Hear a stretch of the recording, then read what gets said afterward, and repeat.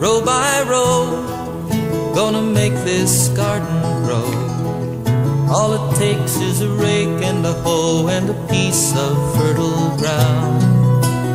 Inch by inch, row by row, someone bless these seeds I sow. Someone warm them from below till the rain comes tumbling down. Well, the rain has been tumbling down. That's actually good news. Yes, indeed, it is time for In the Garden with Peter Burke here on WDEV. Our program is brought to you by Menard's family-owned True Value Store on Brooklyn Street in Morrisville. By V's Flowers and Garden Shop, Main Street, Waitsfield. By Broughton's Big Country Hardware, your authorized Cub Cadet dealer in Bridport. By Clausen's Florist, Greenhouse, and Perennial Farm, locally grown just for you, Main Street, Colchester. By your locally owned Montpelier Agway, East Montpelier Road. By Thomas Farm and Garden on the Barry Montpelier Road. By Sticks and Stuff and Swanton Lumber in Middlesex, St. Albans, Enosburg, Swanton, and Derby. Sticksandstuff.com.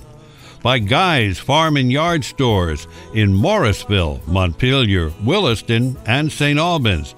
By P&R Lumber, your family-owned lumber mill with all the lumber, mulch, and compost you need on Route 15 in Walcott.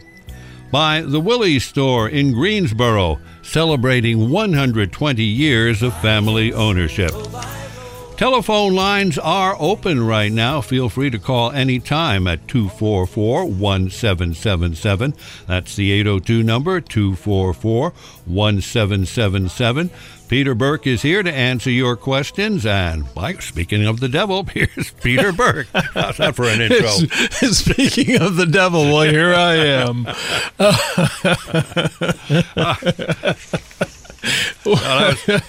Perhaps not my best intro, but welcome anyway. Oh, man, now I forgot where I was going to start. You got me going. Well, it looks like we may not have to water this week anyway. A good batch of rain over the next few days. But I'll have to say, last week things were very dry, and we do need the rain. So I was out, even knowing the water was coming. I was out watering last weekend, and a little bit more over this week too. And that's the thing is that the plants aren't going to wait for the water to come. You sort of have to plan on there being an inch of rain every week. And an inch of rain does not mean a quarter-inch thunder shower 4 times a week, because that water doesn't really penetrate into the soil. What you need is a good soaking rain or a good watering. And whether you use your sprinkler or a hose with a with a soft spray, or use a bucket and a cup. And, oh, wow. Joel says we have a call already. Shelley in Rouse Point. Welcome. How are you today? What's going on? I'm doing well. I made 6 planters, and I plant stuff every year at the end of my house. I drilled holes in the bottom of they were 55-gallon plastic barrels. They put down hay so it drains really well. Okay, 55-gallon. That's a big planter. Well, no, you cut them in half, so they're 26 or 27. Oh, okay. All right, good. I had planted potatoes because they drain really well. And anyway, I planted 3 elderberry bushes. No kidding. Going like crazy. Yeah. How am I going to get elderberry bushes? I got another piece of property. I would like to get them started and start an elderberry patch if I could. Oh, absolutely. I don't know anything about elderberries. Yeah, well, elderberries are actually one of those things that don't require a lot of anything. Mostly they just require a mostly sunny spot. The one thing that you want to consider with the elderberries is if they're mine are right next to the house, and it's always a race to see who gets there first. Whether it's us or the deer or the chipmunks or whoever, So that's the one thing. If you actually want to harvest them, then you're going to have to watch them pretty closely, or even put a net over them, or consider that. Are you planning to harvest the berries? Yes, but these things are portable because we can move them around. So we could put them into an area and put netting around them. Yeah, sure. Do you plan to grow them there for more than just a season, or are you going to grow them there and then plant them into the ground? I want to grow the 3 that I have, but I want to know how to transplant them, because don't you take off little growths and dip them in something and then plant that in the soil in order to get new plants? Well, yeah, there's a lot of different ways to propagate them. That's probably the most common, is to tip one over and let and stake it into the ground and let it grow up, and then cut it off once it's rooted. And then you can just cut off the branches and plant the branches to have them. You could do that. That's a little trickier, and because you have to make sure that you know what you're doing, and your medium is a good growing medium. If you just tip them over and stake them into the ground, they have the support of that of the whole plant until they actually root out. So, and you'll see that even with squash plants or tomato plants. If they're on the ground, they'll actually put roots down anywhere along the stem. So the elderberries are, they're pretty hardy, and they just love to grow. Can you grab pieces of fruit balls and plant that? I'm sorry, I couldn't quite hear that last part. You broke up. What was, say that again? You really broke up this time, Shelley. I can't hear anything. Maybe if you get to a better spot, call back, and I guess so. I can hear you now. Oh, there you are. Okay. What was that last part you said? Can you grab if you pull the plant out, can you grab a couple of handfuls of roots and plant the roots in order to have new plants? Well, you'd be better off to cut the whole plant down the middle and root one and then root the other, so it had both the plants. The plant's roots aren't nearly as viable as the tops, but you could give it a try, sure. I would be more inclined to treat it like a crown and cut it in half, top to bottom, so you have some roots and some plants. Then, cut the top back quite a bit, pretty severely, and then repot it. And, I think we'll try a couple of methods and see which one works best. Well, that would be a good idea, too. You never know. But what do you plan to do with the berries? I haven't gotten that far. I think it's used for medicinal purposes. Well, they make a great cough syrup with honey, with a good honey, Vermont honey, and they're just, there's nothing quite like it. And of course, if you want a little maple syrup in there too, but Native Americans use it as an antiviral drug. Yeah, you got it. Yeah. Not for antiviral drugs. There you go. All right. Well, good luck. Let me know which one works best for you. We have another call. Thanks, Shelley. Bye-bye. Clark in Moortown. How are you, Clark? Hello. You there? Yeah, thanks a lot. Sure. I have a question. So a couple of things. I have 2 different garden plots. One is just squash, couple of zucchini, couple of summer squash, and winter squash. The zucchini and the summer squash, we have plenty of flowers, and then the vegetable will grow, maybe a couple of inches, and then it's gotten stuck, and it hasn't gone anywhere. Yeah, it just didn't get fertilized. These plants are pretty prolific. Yeah, it didn't get pollinated. It'll grow up, and then the end will rot, and the flower will look, kind of droopy. So you can, there's different ways to ensure that they get pollinated, which includes Q-tip and going around flower to flower. But that's the main problem that you're having, and you'll get some of that in any plant, even in a good year. But usually the bumblebees go after those flowers in droves. They just absolutely love them. They're big, and they get right inside, and there's lots of pollen in there, and that does them and it should have no problem with pollinators as a general rule. Now, if it is a really big problem, I mean, to lose a few is just not that unusual, Right. Is that what you're noticing? A few, or are you getting no fruits? Yeah. Well, right now it seems like we're not getting any. And I think, and I had heard about the lack of pollination, which is, we've had plants there for several years, and we've never had any problem with that. No problem. Just seems to be an anomaly. But I do have one other related question. We have a garden right here at our house, a small one. And however, we sort of packed a lot in there. We've got quite a few peppers. We've got broccoli, which is going crazy. And we've got some herbs and some eggplant. And we have a Japanese eggplant that bore a fruit right off, and it was very nice. But the other two, right since then, they haven't done anything. We'll have the flowers that'll form, and then we haven't had anything come from that. And then we have a pretty vigorous-looking cucumber, which has lots of blossoms, and again, not many fruit or cucumbers forming yet. And don't know whether this might be a little early to be looking for those, or there's something I might be able to do. It's the same thing, is that only a certain number of them are going to get pollinated. Now,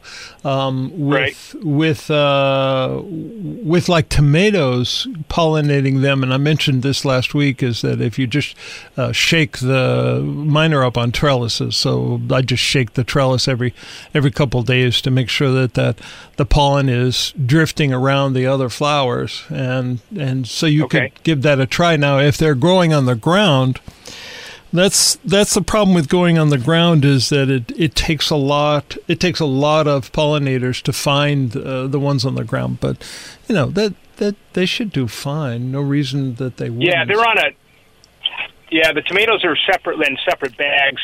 Yeah. And are in cages. So I think just kind of shaking them would be the good idea.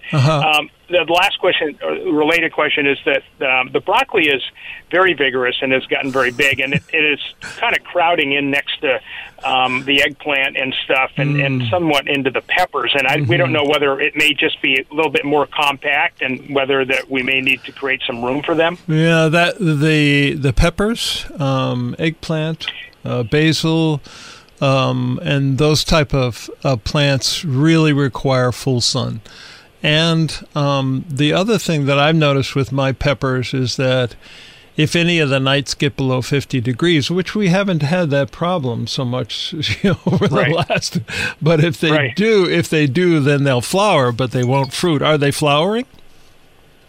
Yes, they are. Yeah, and I think the peppers, I mean, I've always crowded my peppers in the past. Yeah, they say they should touch hands, right? Yeah, and they do, or they're kind of like going on dates, I think, pretty regularly. Yep. But I wonder if we extract one of the broccoli plants, because they're not really shading it, but they are certainly pretty close, and perhaps that's creating. So.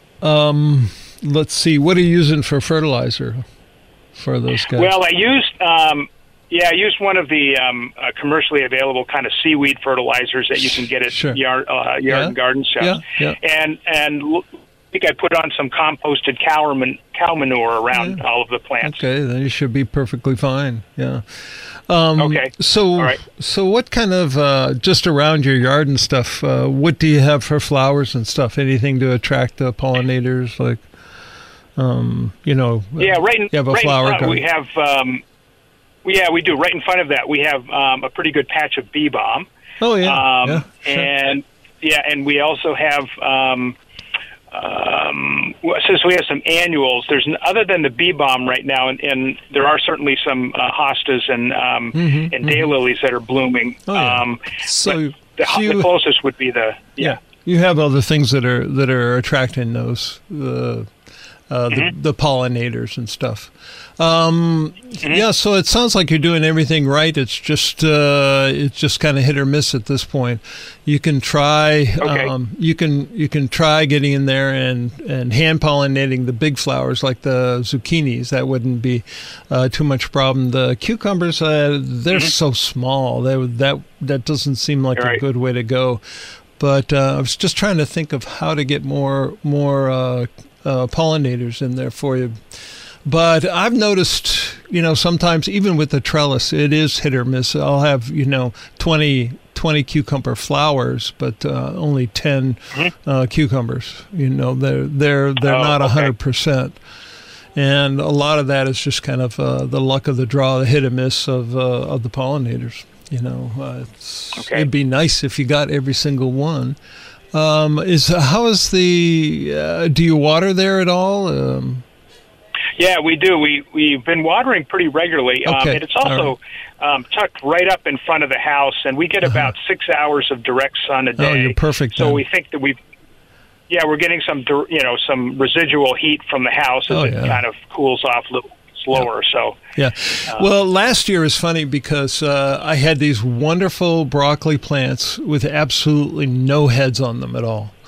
And the conclusion was two things. One is it was just too darn hot.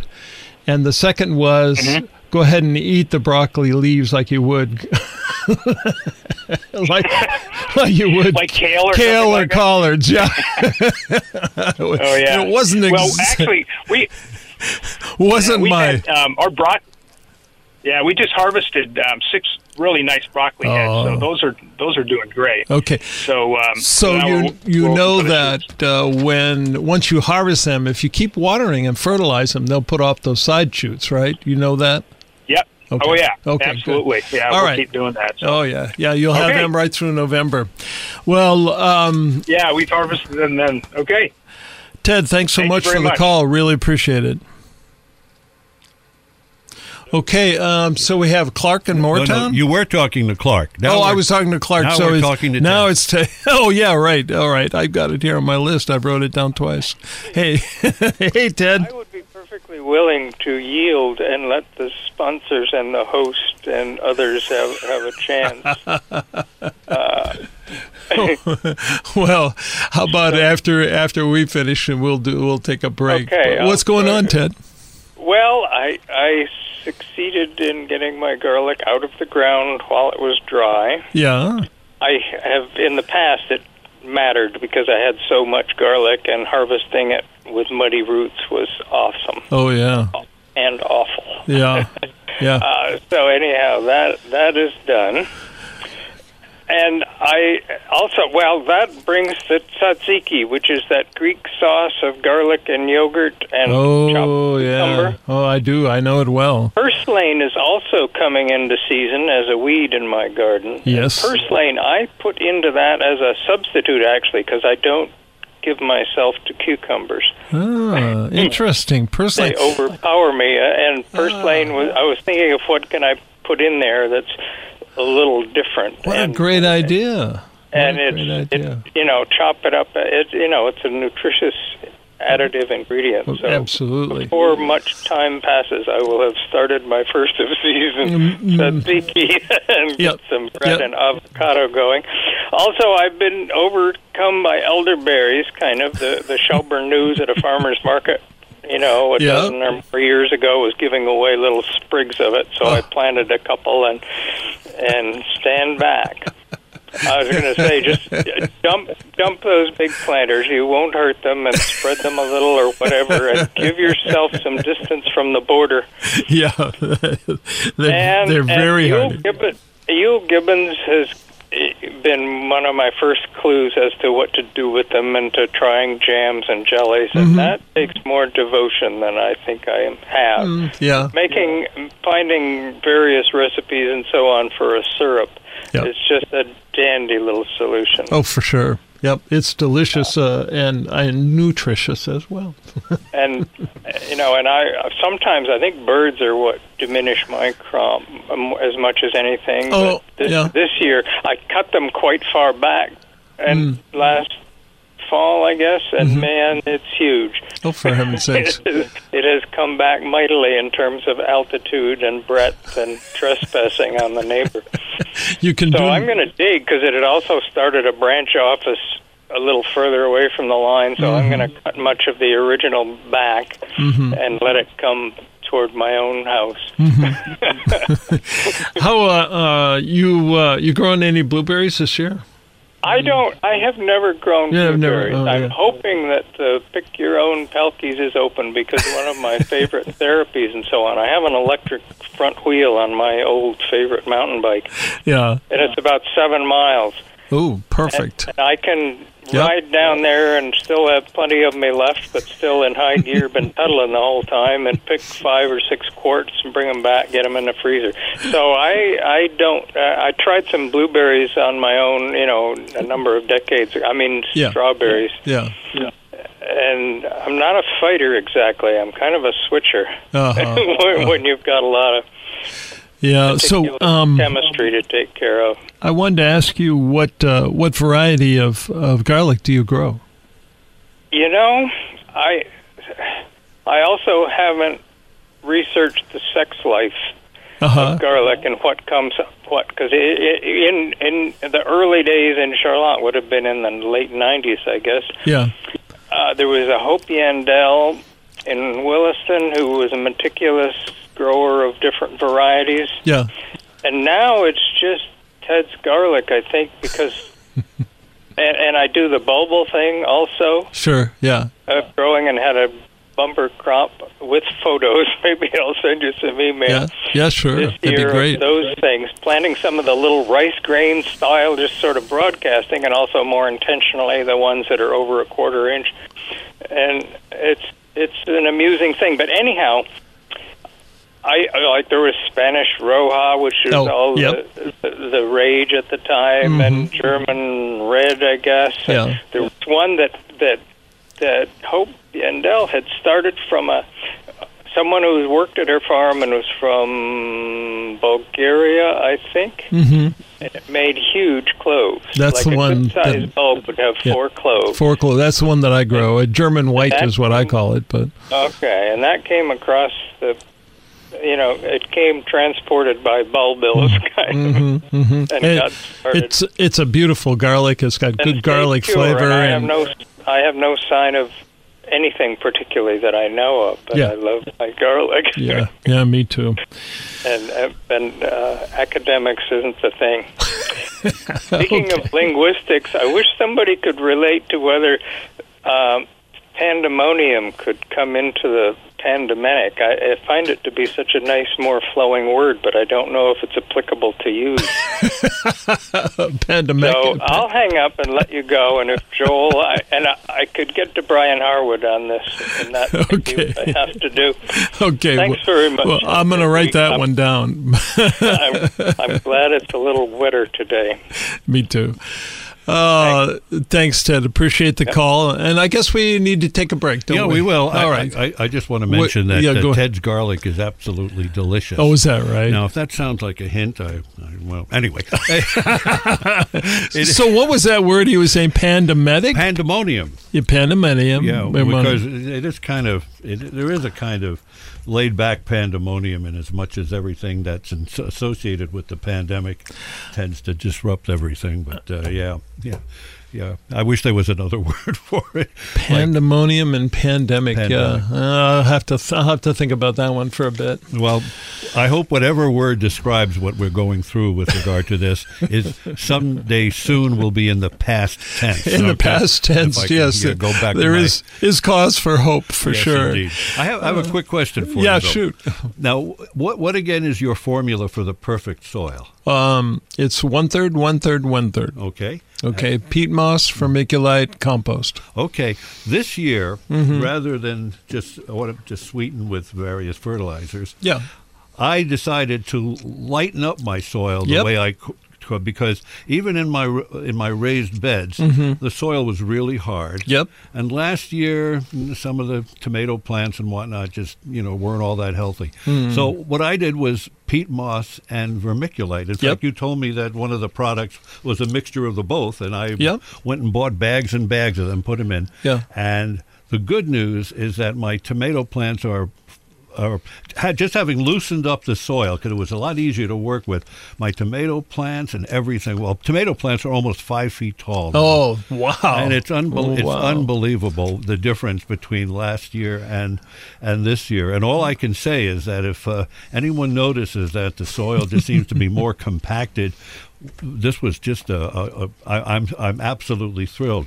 Yeah. That's the good news. Now, the bad news is that, I kind of will not do anything lethal against critters. Yeah. And the first part of the news is good. The purple beans that my daughter and granddaughter love were growing like wildflowers until the bunnies showed up. So, curiously, it wasn't it's not the chipmunks, of which there are an abundance, but the bunnies came out and they went through a long pile of weeds, because I didn't plant anything in the back part of the garden, so I've got a pretty good weed cover right there, but the bunnies still managed to find my purple beans.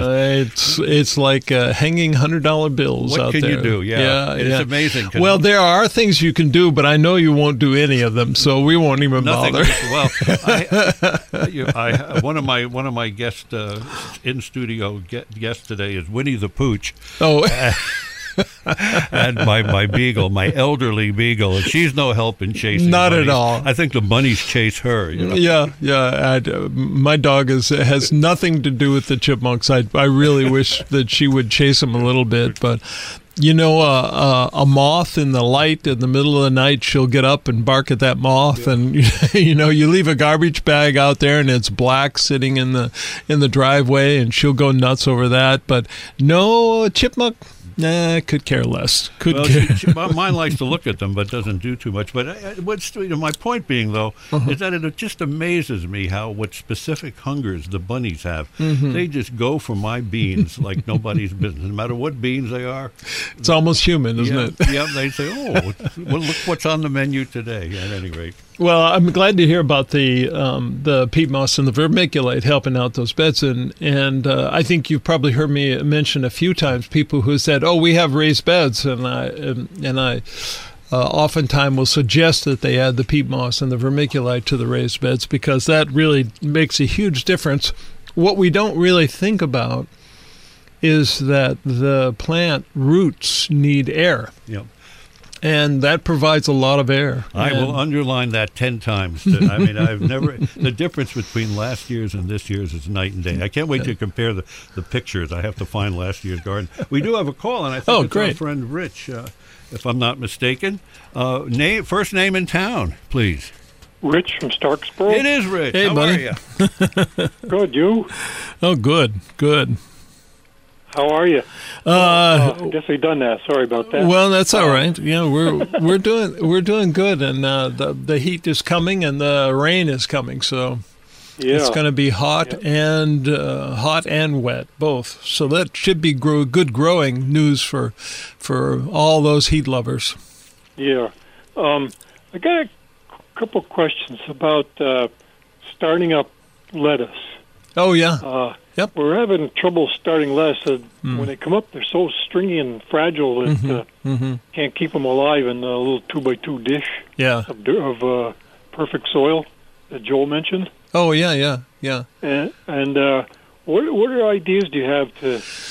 Well, a couple... at this time of year, it'd be better to go ahead and start them inside and set them out. 1. 2 is choose your variety for heat. Your iceberg lettuce, it's sort of what is that? Sort of a, they call it leaf lettuce. Yeah, leaf lettuce basically is a colder season lettuce. So your romaine and your iceberg are more of a summer. And if you can find it, what's it called? Morgan something has something they simply call summer lettuce, and I found that it grows very well in the heat of the summer. So that's what you want to look for is a lettuce that specifically says, good for the heat. And those types will be an iceberg or a head lettuce, which is a fantastic, delicious lettuce. It's nothing like the iceberg that you get in the grocery store. It's more like a curve, a leaf that tries to wrap around a head, but it's nice big leaves, and they're really quite sweet and delicious. So I like that one a lot. The romaine also. Morgan? Yeah, and Agway used to have it, and they didn't carry it this year. So just look for a lettuce that is specifically for the summer. And if you can't find it, well, I'm sure you'll find something at one of them, but if you couldn't, you could always go to Johnny's or High Mowing has one they call, I think it's Nevada is the name of it, which is supposed to be better for the heat. That's a nice lettuce.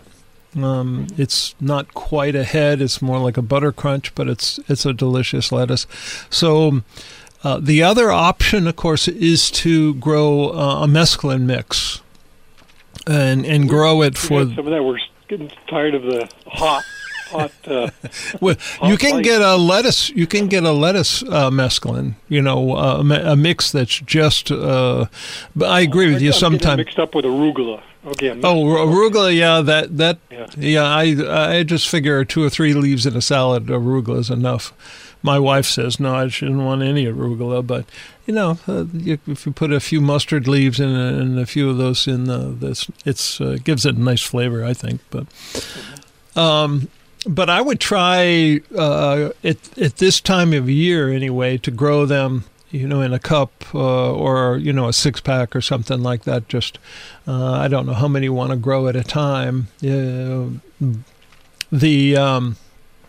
The other option is, of course, is to plant them real close, like 1/2 inch apart or 1/4 inch apart, and let them come up in mass, and then just clip out the ones that, in between, so you get a more like a head. That's kind of wasteful. 2x2? Yeah, that's kind of wasteful, but I would go for the plant a couple seeds in a cup indoors. And then set them out as soon as they start to set their second or third set of leaves. Set them outside so that you get them over that hump. Yeah. The other thing you could try. 7 out of 8 germinated. Yeah. Oh, well. Yeah, and then they get leggy, right? Leggy. That's right, leggy. Yeah, that's right, and that's the heat. That's the variety is not well acclimated to the heat, so you want the right kind of variety. The other thing you could try is to shade them. Is to block out the sun for a period of time, and you can do that just with a couple of stakes or a couple of boards, so that they get. Or start them in my basement or something, right? Yeah, that'd do too under a light. Yeah, that's a good idea. I like that. Okay. That was one of my problems with my lettuce is I did it in my mudroom, which actually gets full sun, and it got too hot in there, and so the lettuces were leggy. I had a dumb idea of, okay, these guys have all emerged. You got 7 out of 8. Mm-hmm. I'll stick them outdoors, and the sun just toasted them. Right. It's pretty hot right now for sure. Yeah. So, we got daikon radishes. They look like the green part's really like thriving. And I might have planted them too close together. I put 9 per square. If I plant any more, I'm going to put in maybe 4 or 5 to a square. Yeah, they're big plants. Foot. Yeah. Now, can I trim the very bottom leaves? Or pretty much for sure. On the ground? Yeah, it won't hurt a thing. Yeah. Okay. Matter of fact, you can green things on them. One of them, I watered them, kind of got them wet. There's like these kind of like green blobs. Let it dry. Yeah. They dried out and they almost shook off the plant pretty much. Is that anything serious? No, nothing serious. For the most part, with the daikon radish, the main thing is there's a bore that goes in and just bores into the radish root. And the best thing for that is to use, a cloth over a low tunnel. So he never gets there. Yeah. The other thing, of course, is to spray them on a regular basis. When you spray your broccolis for the cabbage worm, spray your radishes as well, and that'll keep them off too. Okay. All right, buddy. Anything else going on? Well, that's good. We talked about cutworms maybe like 3-4 weeks ago. Yeah, how'd that go? Well, I found when you want to figure out more, you go to YouTube. Yeah. I found somebody was taking toothpicks and putting it right down next to the stem. Then it can't wrap around. Yeah. Yeah.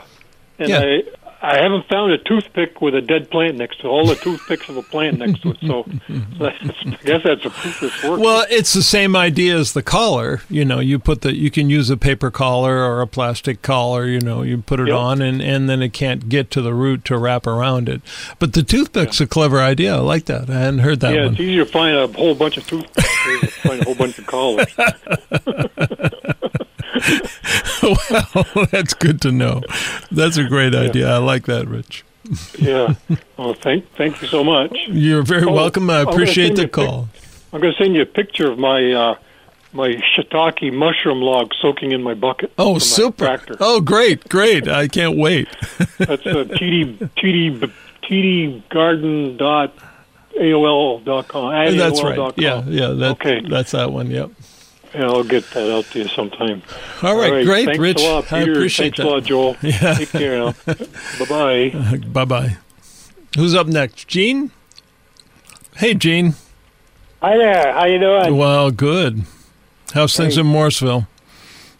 Everything's windy up here, but we need rain. Yeah. I hear you. Bad. Well, we're supposed to get it this week. in buckets. Yeah. So get ready. That before. I'm going to go out and cut all of my I have a bunch of sugar snap peas, and they're like 6, 7, almost 8 feet tall. They're just monsters. So I've got to go and make sure I cut all the peas off, because otherwise they'll get heavy in the rain and pull the vines down. Yeah. So my question is about cucumbers. Yeah. I this year put up a trellis to string up the cucumbers, and I wondered how close together can I put the cucumbers so that they'll work good on a trellis. Sure. In a 4-foot trellis, I use 8 cucumbers. That's 2 per square foot. Or, so it's 2, 2, 2, and 2. So each foot of trellis, I put 2 cucumbers. So depending on how long your trellis is, that it's just 2 per foot. Well, what I did was I planted them in a row in the garden, and then I put some wire fencing on an angle, so that the cucumbers could, climb up the fence. Climb up the fence, yeah. Right? Yeah. So, but I planted the cucumbers pretty thick, and they come along really well. And I've just started training them to go up the fence. I'm wondering, if I'm got them too thick or whatever. Sounds like you might have them. It's about every 6 inches is basically what it comes down to. Is that what it is? Yeah, about every 6 inches. So you get 8 of them in a 48-inch or 4-foot trellis.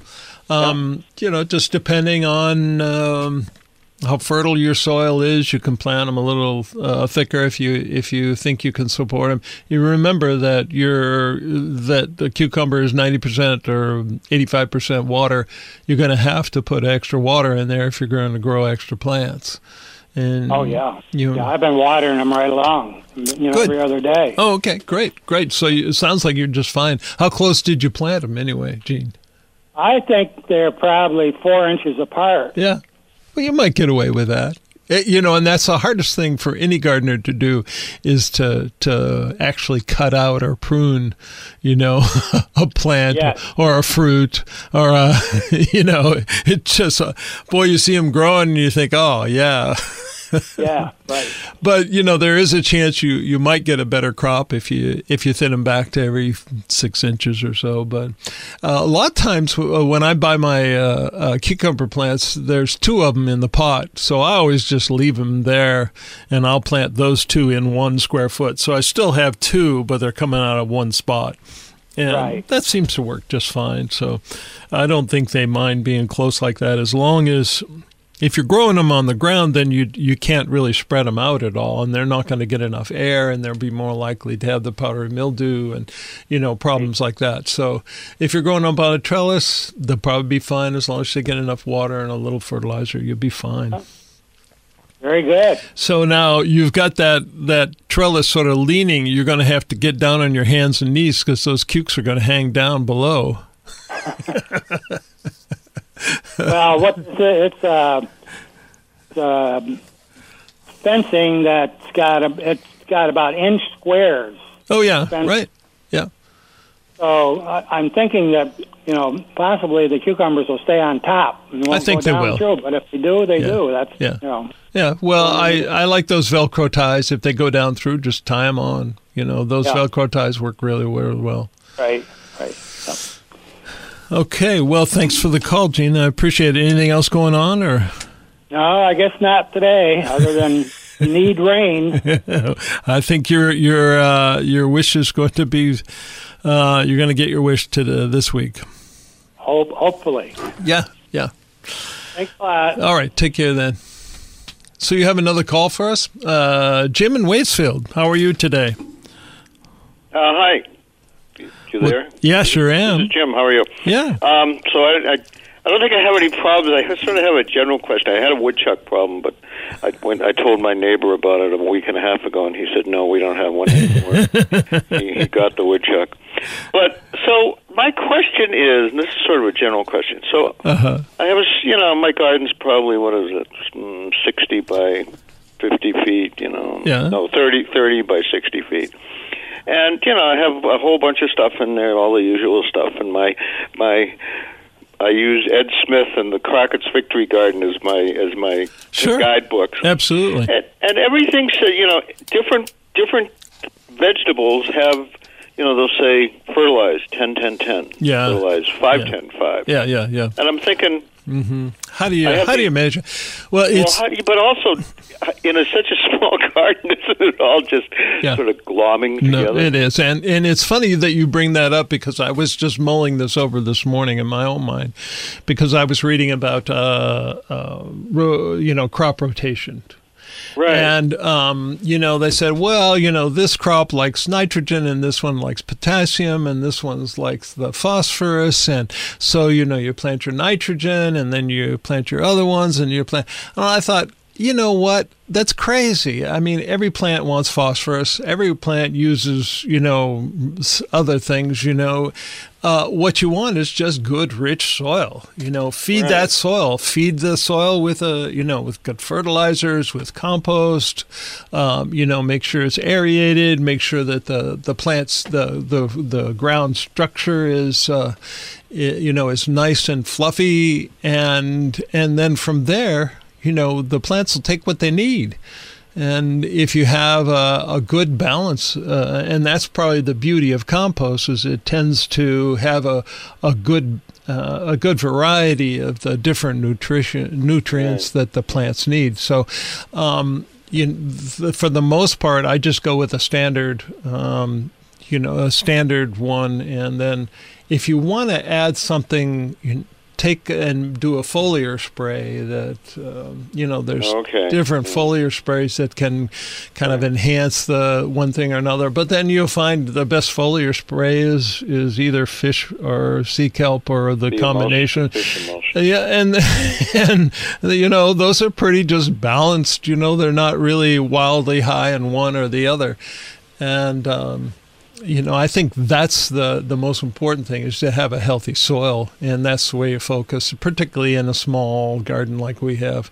And so I couldn't agree with your musings anymore. I agree 100% that what you really want is just good, healthy soil. Yeah. So what was your 1/3 vermiculite, 1/3 compost, and 1/3 peat moss. And 1/3 peat moss. Peat moss, I've had a great compost pile this year. Good. Yeah, that's great. Yeah, we and the compost. I've been meaning to try to get to compost in one of these, but I haven't quite got there yet. But this right about now, we're chopping down our comfrey because it's growing up and it's blossomed, and so it gets so high it needs to be chopped down, and then another crop will come up. But that's a great addition to your compost bin. And there's a lot of things that are great additions to the compost bin, but you want to make sure you get them before they set seeds, all of them. And, right. And so that is really the solution, is just have a good old rich soil, and then you can't go wrong. Yeah. Okay, well, thank you. That was a good answer. I really enjoyed that because it's not like I said to my wife. I said it's not like I have an acre of beets that they're not going to mingle. The fertilizer isn't going to mingle with the celery or something. Yeah, right. It's a funny notion, isn't it? Yeah. It's just like watering. They say, "Oh, well, don't water here, or don't water there, or don't water at this time." Right. I was like, "Well, it rains. You accept it no matter what. It's not like you say, oh, wait a minute, I can't water now." Right. And the sun comes out right after it rains, certainly here in Vermont.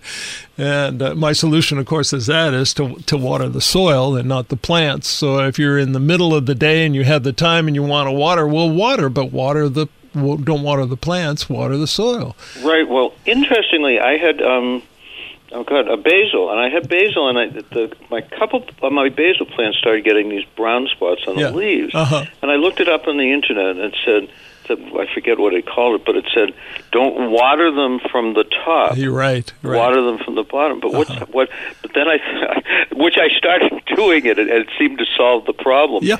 But what's the difference between our water and the rain? The rain comes from the right, top. Exactly. Yeah. There's some mystical quality to rainwater that doesn't affect it, but it doesn't affect it, I guess. Yeah. So it just needs the plants like beans are really susceptible to molds. Right. Your bush beans are really susceptible. So if you plant them too close, if you top water them, if you get a rain, all of those things can be problems. But if you get a rain and then you're watering, and even if you water in the evening, it may not dry out enough by the morning.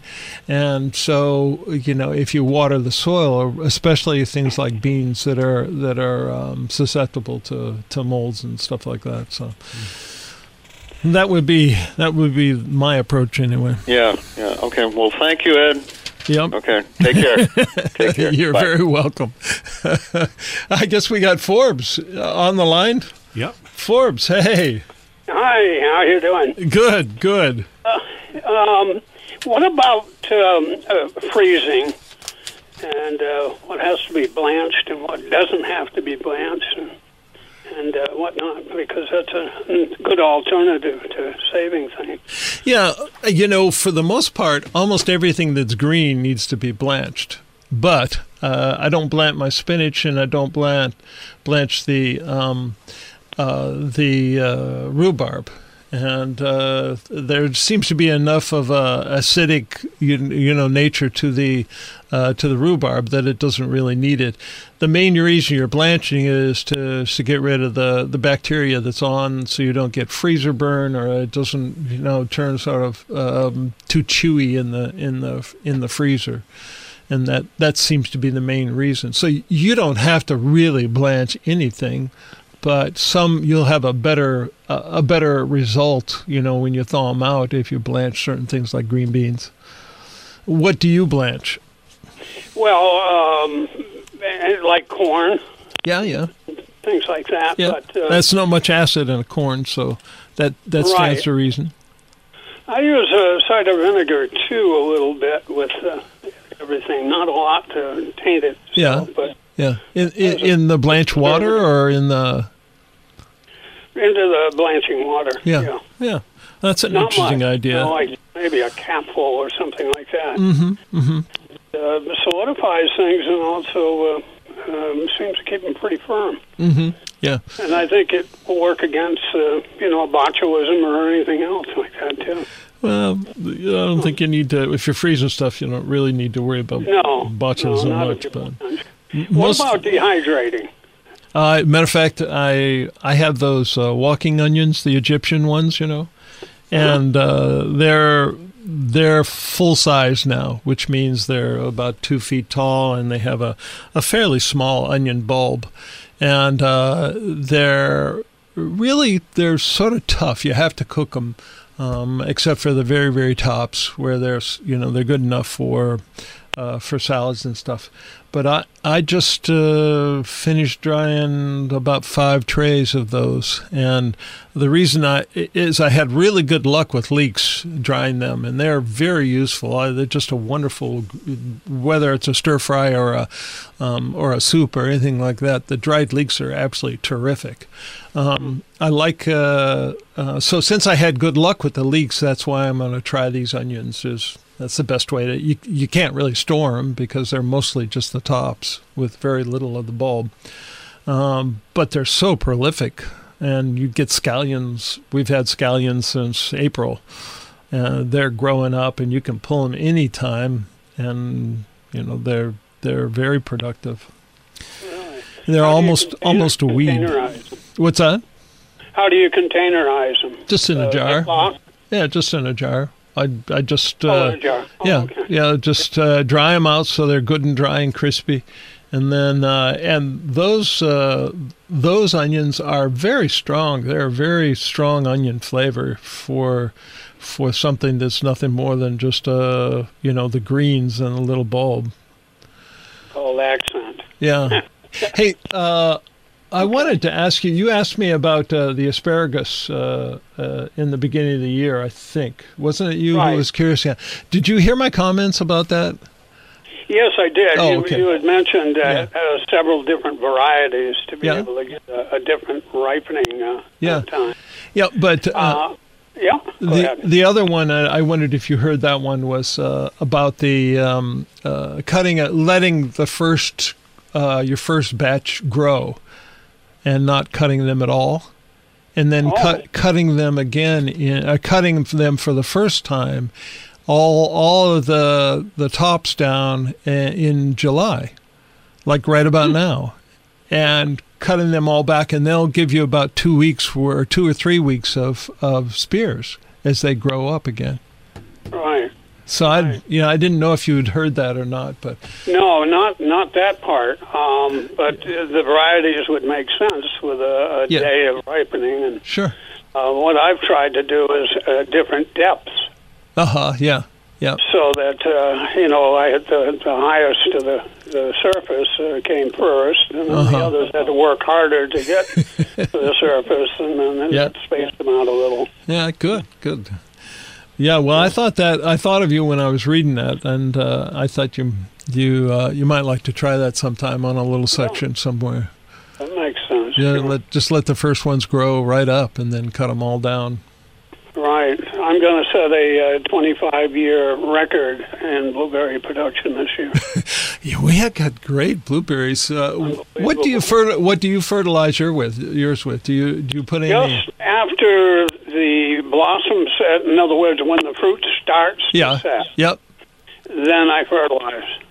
And they're shallow root, and of course it happens pretty quick. Yeah. Right. Mine are set. Yours are probably 2 weeks ahead of mine, but ours are still green. But I use the Jersey type because my optimum day for hail is June 29th. For hail? Hail. Oh. And so I really have, and the last frost, and Jerseys are a little later. Yeah. And so I missed that killer frost. If I had an earlier variety, I'd lose them all. Oh, for heaven's sakes. So you got to work with Mother Nature, too, for sure. You either work with or against, one or the other. Right. I can't even get through my rows, and I made the tragic mistake when I planted them originally 25 years ago. I went 5 feet between plant, and I should have gone 7 feet. and I went 7 feet on the rows, and I should have gone a minimum 8 feet. Huh. 1 foot would make... I can't even get up through the rows. Oh, yeah, I see. And it didn't allow the plant to grow, laterally. Mm-hmm. Because they crash into the next one. So I lost a lot of that growth factor by having them too close. Isn't that funny? Oh, it's unbelievable. Yeah, you wouldn't think that it would a foot one way or 2 foot one way or the other would make that big a difference, but... I do a lot of pruning, and I get to a yard where there's 5 apple trees within a 40-foot area. Yeah. What it is you buy that little plant or that little tree, a nice little tree. Yep. Never conceive the fact that it's going to grow. And they plant them all in close, and now they're all buffering and blocking the sunlight to each other. Yeah. So spacing's pretty important. Yeah. Huh. Yeah. Interesting. All right. Well, good. Well, I thank you again. Okay, Forbes. Anytime, more than glad to have you call in. I appreciate it, and it's good to hear you. Okay. And you're going to weather the storm here, huh? I got 1.5 inches since early morning of rain, which is gorgeous. I do have irrigation, but I haven't even had to use it because it's been timely. Last week was pretty dry for me. I had to go out and give everything a good watering. So yeah.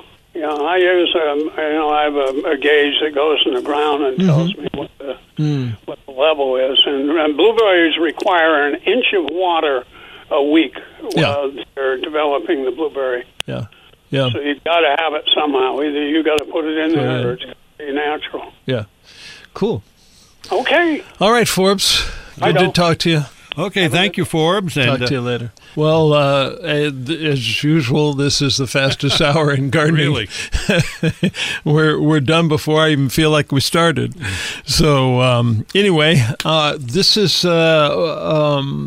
just a reminder that there are some herbs that you will want for the fall canning, and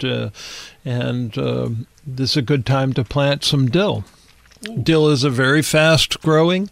It can be used in almost any stage. You can plant it close together and use it both in your salads and then also in your pickles and your other for other cannings. And then cilantro. Cilantro is a great herb to plant right about now. And then, like Rich, is a good time to plant some more lettuces. My goodness, my lettuces, the early ones have all bolted, and they've come out. The spinaches have all bolted. Hey, I learned something about the spinach, is that when it bolts up and it flowers, it sets seeds, and actually when they're still green, they're very delicious. And so you can cut those, chop them up and put them in a stir fry, and you're going to be eating little tiny spinach seeds, sort of like you would little tiny beans or peas. I've never done that. And they're delicious. And so it's make lemonade out of lemons. You can make a very delicious meal out of bolted spinach, which I always like to, use every part of the. It's sort of like those radish, little rat-tail radishes. Those radish pods. If your radishes bolt, then go ahead and let them flower and create the little pods, and those are delicious too. So I never have any trouble having my spinach bolt. It seems as soon as I turn my back on it. It's running away. It's not bolting. Well, anyway, have a good week, everyone, and thanks for the calls and thanks for listening. And remember our sponsors. I appreciate it. Take care now. And we'll see you in the garden. In the garden.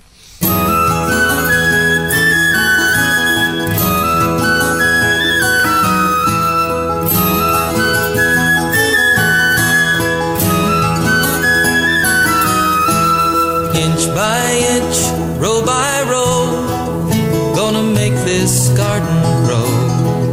All it takes is a rake and a hoe and a piece of fertile ground.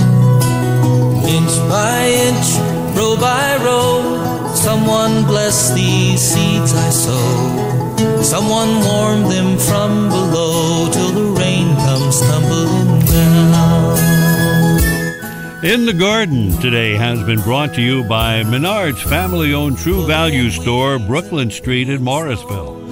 These Flowers and Garden Shop, Main Street in Waitsfield. Broughton's Big Country Hardware, your authorized Cub Cadet dealer in Bridport. By Clausen's Florist, Greenhouse, and Perennial Farm, locally grown just for you, and money-saving Monday coupons. Check them on Clausens.com. They're on Main Street in Colchester.